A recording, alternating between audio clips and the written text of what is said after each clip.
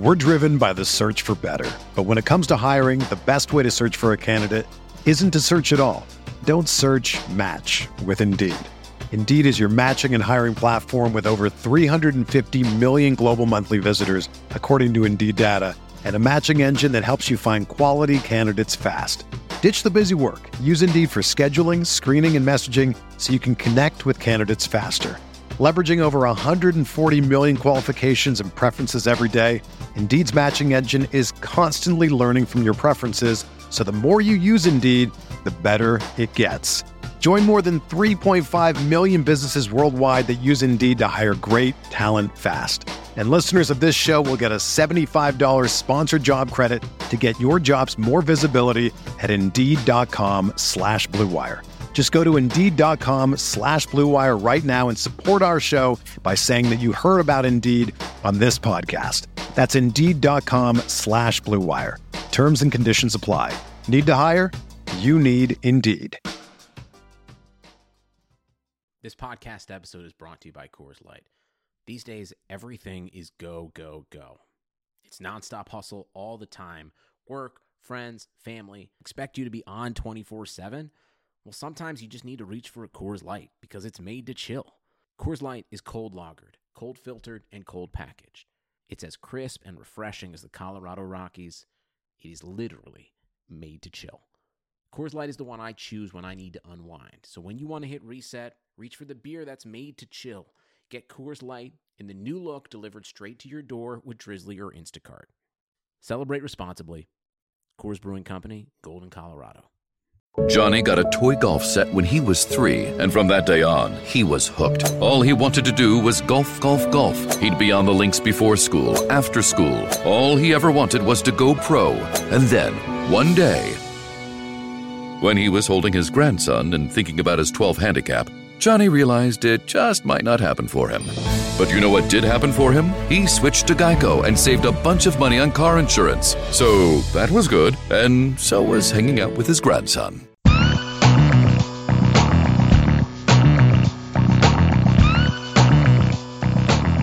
Hey everyone, this is Kyle Dvorak. You can follow me on Twitter at FFKyleTheKid. I'm here with my co-host Anthony Amico. You can follow him at Amicsta. Right now you're listening to the RotoViz season review. This week we'll be looking at the AFC North and looking at the good, the bad, the ugly of what happened in this division. For those of you who don't know, RotoViz is a sports data and analytics site that publishes over 1,000 articles per year and has a suite of more than 20 proprietary apps. Go to rotoviz.com to check out the site. Anthony, what's up? How's it going, Kyle? Good to talk to you. Pretty excited to talk AFC North. Yeah, my whole family's from Pittsburgh, so it was a rough day yesterday, but a good game, and I think one of the more interesting divisions we've got right now.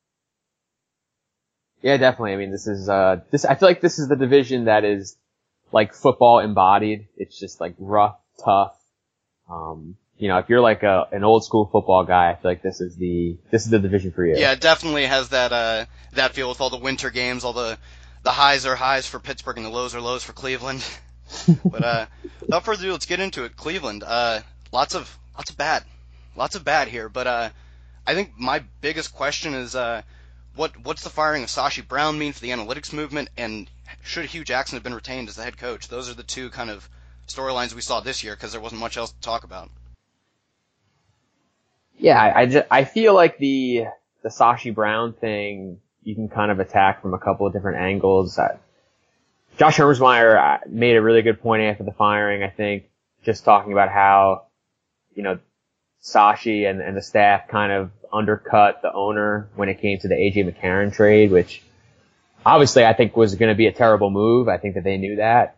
But when that happens, it doesn't really matter what business you're in, you're going to have to make a decision there to probably let that guy go just from a credibility of your organization standpoint. So I definitely buy that. But in terms of just like the day-to-day stuff, I really thought that what he was doing and what that team was doing was heading in the right direction. So I'm definitely sad to see it go. I think that it sets the analytics movement back a little bit for sure. I think that a lot of people were waiting to kind of see how this would play out, but I don't know. I still think that there's hope. I think that there's still a lot of really smart people in this game, and I just hope that they're the ones that kind of rise to prominence and let teams start start mining for value in drafts and making smart moves. Yeah, it's very much got that Sam Hinkie 76ers, that feel to it where he was the face of analytics, and it looked like what he was trying to do was working in the sense that he wanted to accrue top picks and lots of draft capital,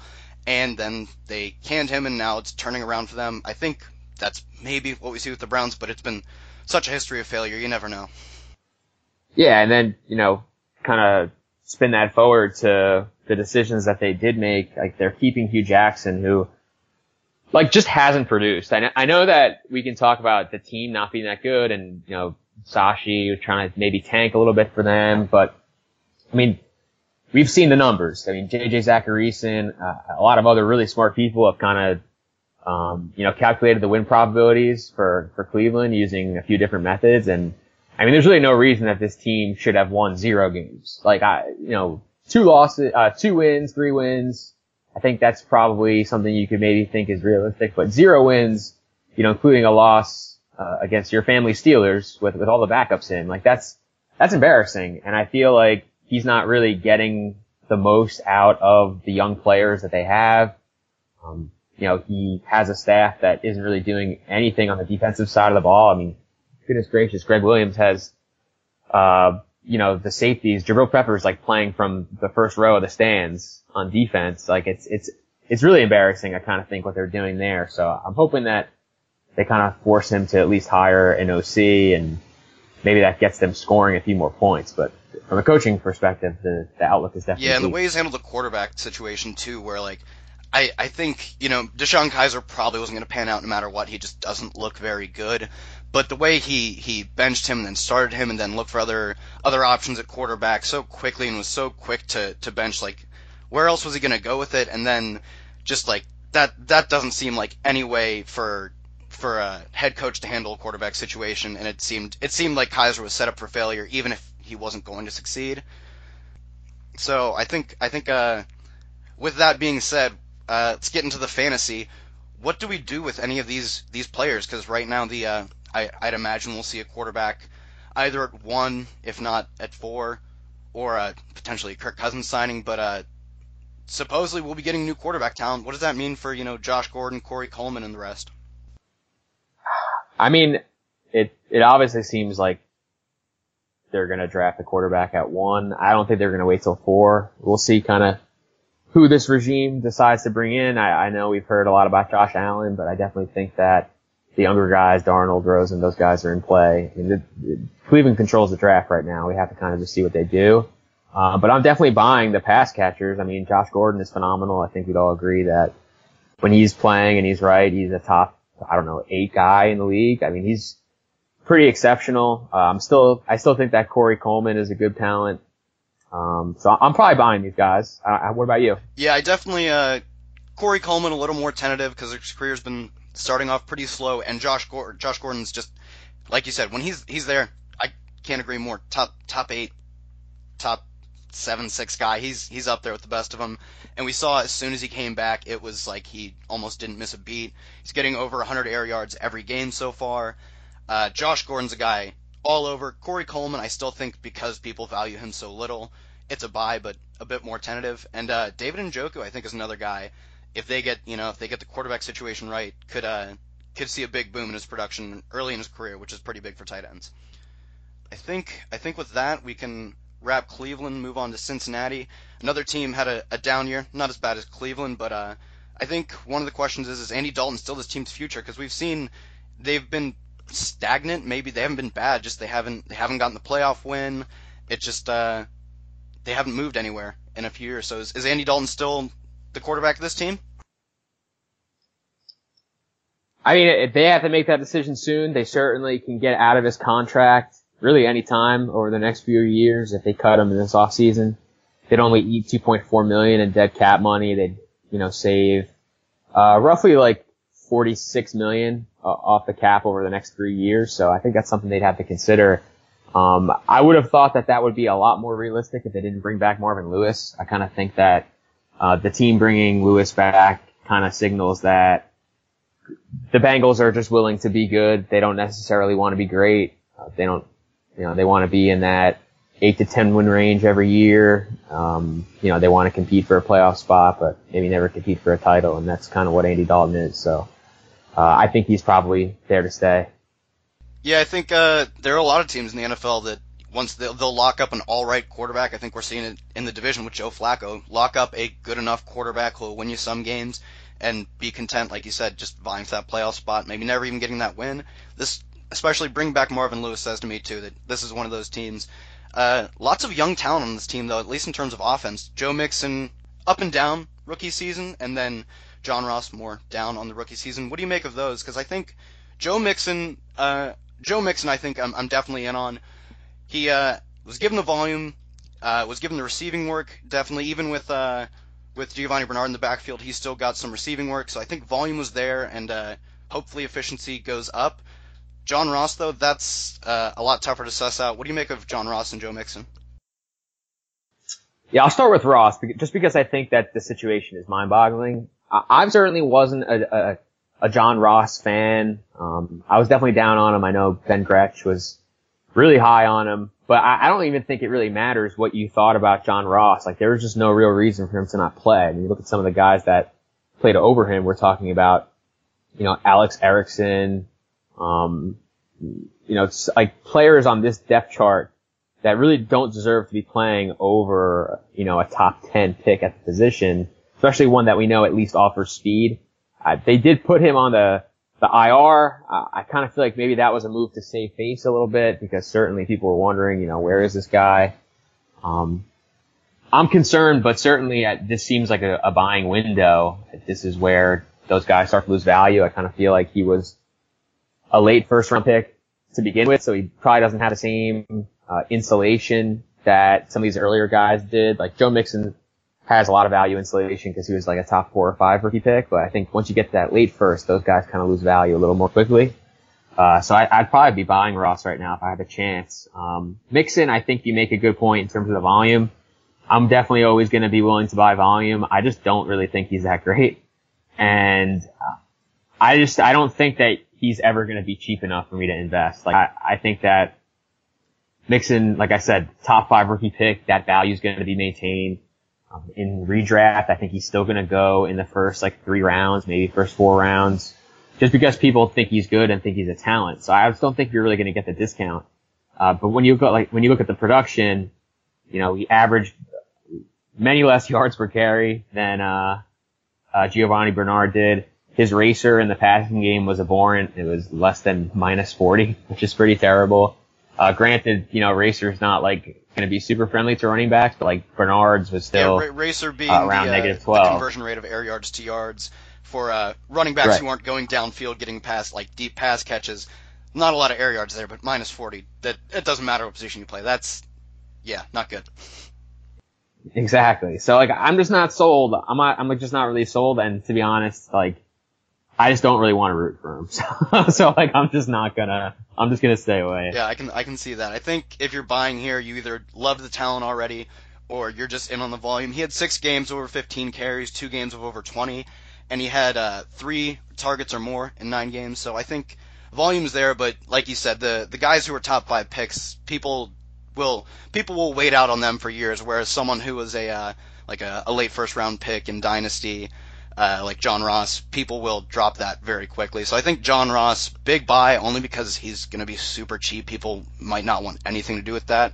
And if you're buying Joe Mixon, you're buying because you believe the talent is good enough to match the volume he's getting. And I think, lastly, of the talent position on this team, with Andy Dalton looking in question now, I think if they don't get success next year, if they don't get that first playoff win, I think we might see the end of Andy Dalton and Marvin Lewis. What are you doing with AJ Green? Is he still that top 5 guy for wide receivers in redraft and maybe pretty similar in Dynasty, or what do you think? I don't know if he's top 5, but he's definitely second tier for me. After that Odell, Antonio Brown, there's probably I don't know, 6 or 7 guys that I think I would take, and Green's probably in that tier. I mean, when he's on the field, he's getting volume, 0.74 Whopper rating. That's, again, Josh Hermsmeyer's metric. Volume, basically combining, target share and air yards. And, AJ Green is still getting a boatload of them when he's on the field, 143 targets last year. So, I mean, I think that he is still kind of firmly in that upper range, even if he's not truly elite. In Dynasty, the window, I think, is starting to close just because the age is getting up there. But that might make him a buy. I mean, if you can get him for one of these younger guys that people like, I think that that's probably maybe something that you do. I mean, I traded for him last year. I gave up another, upper level wide receiver and a first round pick, but I thought the upgrade to AJ Green was worth it, so I think I'd still be in on him. Yeah, I think he's one of these players that I don't think, he's obviously not Antonio Brown, so as he gets older, I don't think we'll see him age as well as Antonio Brown, Antonio Brown might just play forever. He might be getting 1,500 yards at the age of 40. He's so good. I don't think AJ Green's quite there, so I agree. He's in that tier 2, whereas a few years ago he was up there in tier 1. But still, I agree. If someone sees the age and is an age zealot and just lets that control their dynasty value, he could definitely be a buy. We'll be right back covering the Ravens and the Steelers. But first, let me tell you that the season might be over, but it's a fantastic time to sign up for the RotoViz NFL Pass, which you can get right now for 30% off. This discount is for listeners of the podcast only, and it's available through the NFL Podcast homepage, rotoviz.com/podcast. Your subscription gives you unlimited access to all of our NFL content, tools, and best of all, it supports this podcast. Again, be sure to get your 30% discount for an NFL Pass at rotoviz.com/podcast. So back with the Ravens. Is Joe Flacco the problem with this team? Are his numbers what makes this offense so drastically tough to watch, or is it weapons? What do you think? Yeah, I mean, Flacco, it's like a yes and no answer, I feel like, because, I mean, Flacco's not that good. I certainly am not a Joe Flacco truther by any means, but the rest of the team really isn't that great either, so I really have a hard time kind of just pinning on Flacco. I don't love their scheme. I don't love the skill position players. I mean, Mike Wallace and Jeremy Maclin are still decent, but their time has kind of come and gone. The younger guys have really given them nothing.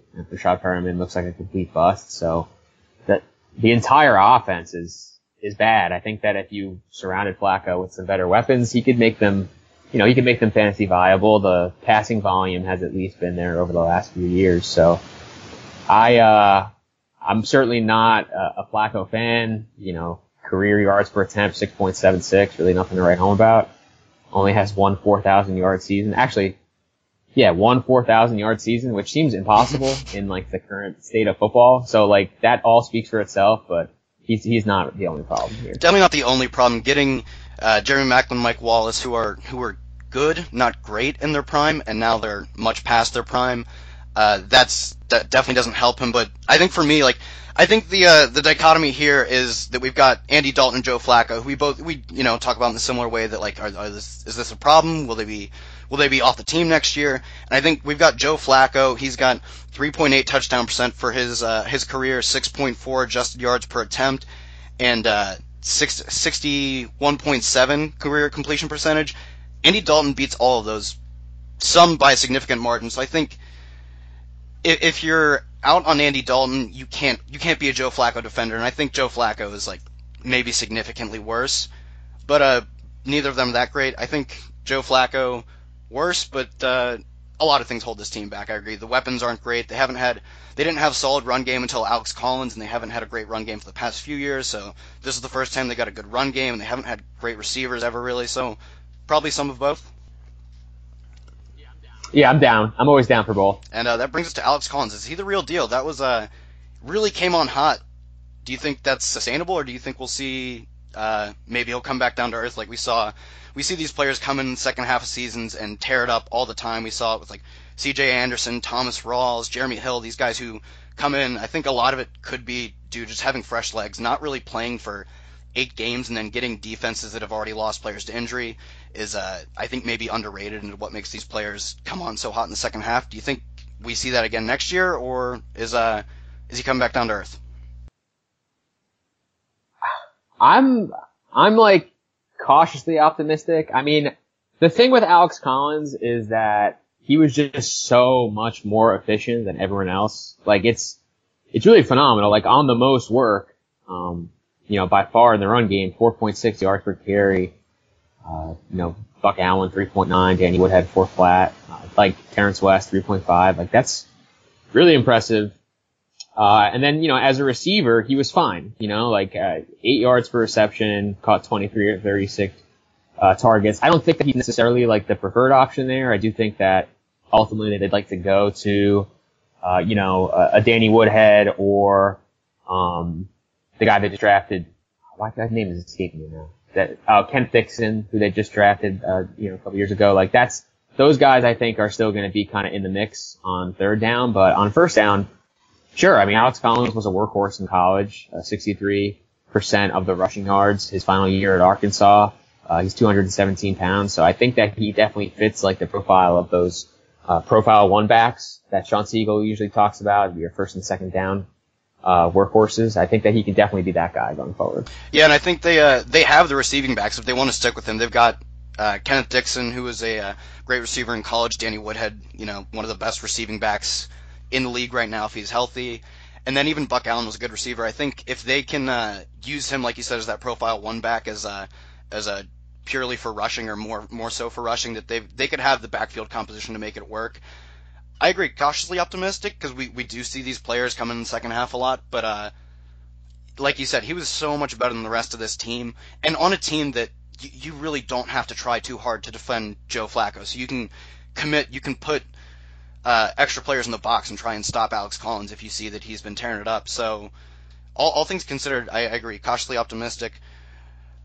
Moving on to Pittsburgh, I think this is one of the clearest teams that we've got. I think it's pretty stationary in that we don't have big quarterback controversies. We don't have a new running back. We're not sure if they're good or not. So does this team have the number one wide receiver and number one running back in redraft and even in Dynasty?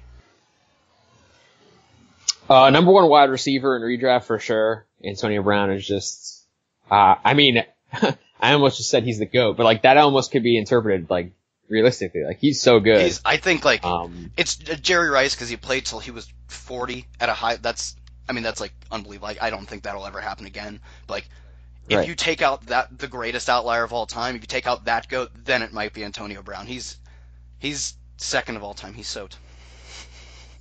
Yeah. We're going to have to start proliferating that term. But yeah, I mean, he's the man. So, in redraft for sure. Lev Bell, I'm like kind of down on just because, we'll talk about this in a little bit. Like, I'm not sure exactly if he's going to be on the Steelers or not. And I'm not positive that if he goes to another team that team will use him in the same way. Certainly Bell has been a really good runner, but I think so much of his value, derives from his usage in the passing game, 107 targets this past season. I think that's really where the money is, and if he's not going to be getting those in Pittsburgh, I'm not really positive that the value will maintain the same. So, still an elite back, but I'm not positive right now that he's my RB1.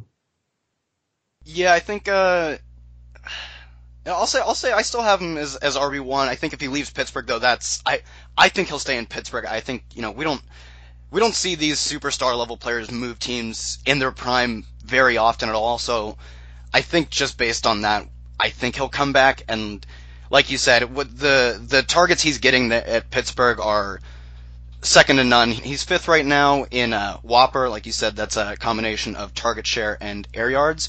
And the guys he's behind are Christian McCaffrey, Alvin Kamara, Todd Gurley. He's behind guys who like McCaffrey and Kamara specialize. They're both great runners, but specialize in getting targets. The only guy who's getting as many carries as Le'Veon Bell with the same Whopper is Todd Gurley. So he's, in terms of volume, he is maybe the best running back in the league right now. So I think if he were to leave, I agree. I think that downgrades him from my RB1. But I agree that the Pittsburgh is the safety and security of knowing we know exactly what he is, and that's amazing, is really important. So if he leaves, I agree. Maybe downgrade him from RB1. But right now, he's still one for me. We've also got Big Ben, another little bit of a quarterback controversy. There were rumors of his retirement throughout the year, but he did say after the game that he'll be staying, even though he is locking himself in for next year. Are you worried about the next 3 to 4 years for Dynasty maybe changing our outlook on Antonio Brown or Le'Veon Bell, even Juju Smith-Schuster? Oh, it's a huge concern for me. I mean, it's the one reason why I'm still not completely regretting trading Juju in Dynasty. I just think that once you lose the quarterback, the whole thing kind of goes to garbage. And like, there are a lot of weapons here. You know, if they bring Lev Bell back, it's going to be on a long contract, so he's going to be there for a while.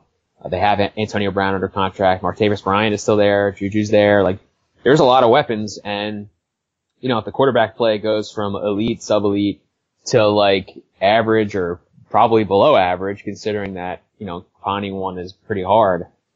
You know, now we're talking about a pie that's not nearly as strong and it's being split multiple ways. Like, those guys would interest me. So I think if I could get someone to buy high right now on Juju, I would probably be doing that. And I think he's really good, and I think that Juju's awesome. Juju might be my favorite play in football right now. Like, he's just, late left Juju, like all the stuff, like on Twitter and YouTube, like he's the man. But like, I just think in Dynasty, he's an asset that you can get away Juju's from. a guy, like, I agree. Like, it's hard for anyone to not say he's their favorite player.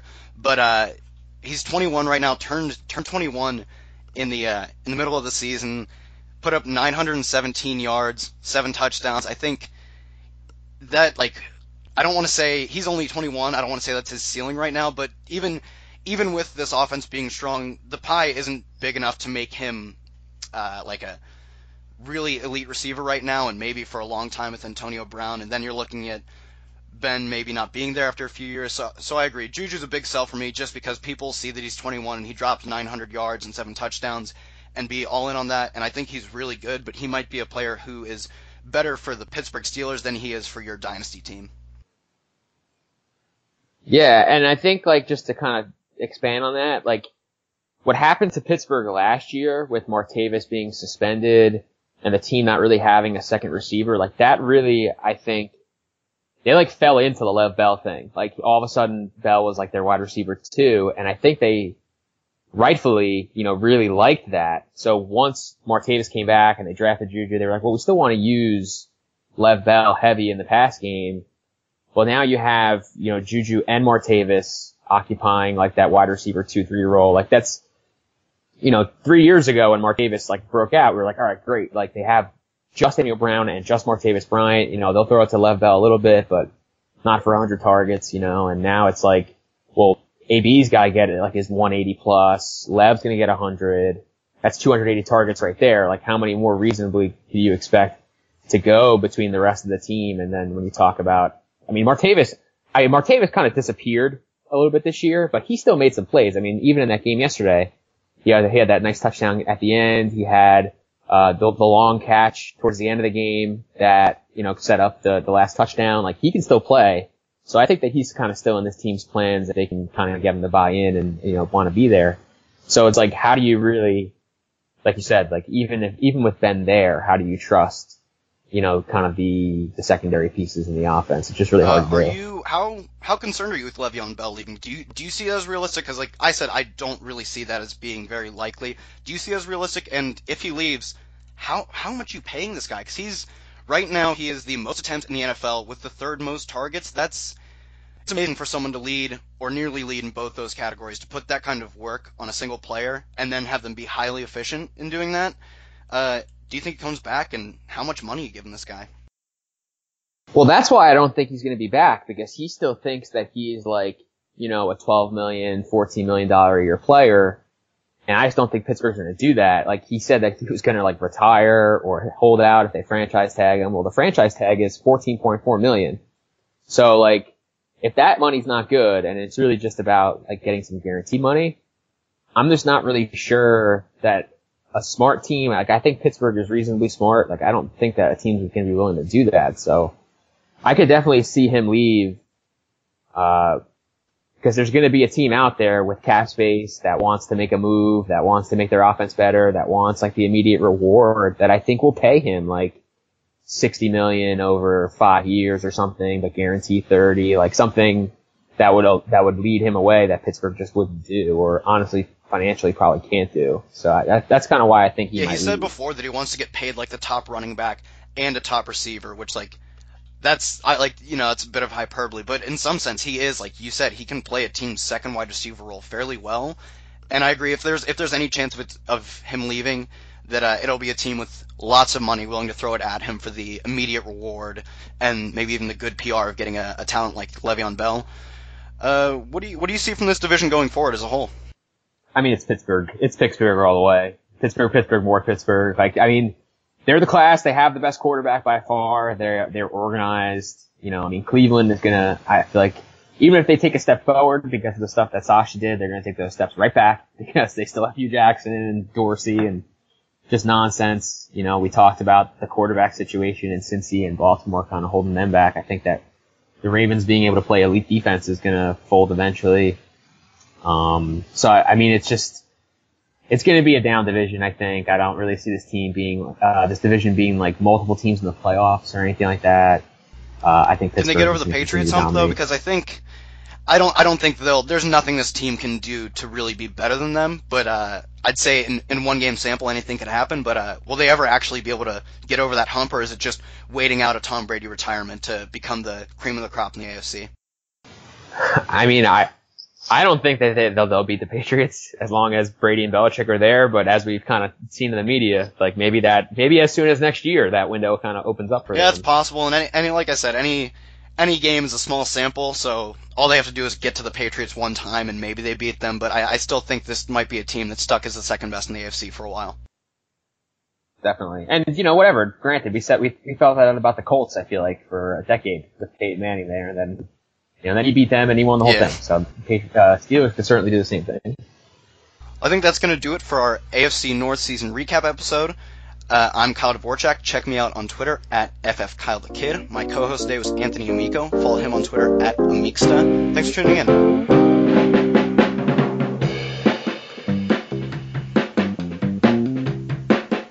Thanks for listening to the AFC North season recap episode. Please rate and review the RotoViz Radio podcast on iTunes or your favorite podcast app. Contact us via email at rotovizradio@gmail.com and follow us on Twitter at RotoVizRadio. And remember, you can always support the pod by subscribing to RotoViz at a 30% discount through the RotoViz Radio homepage, rotoviz.com/podcast.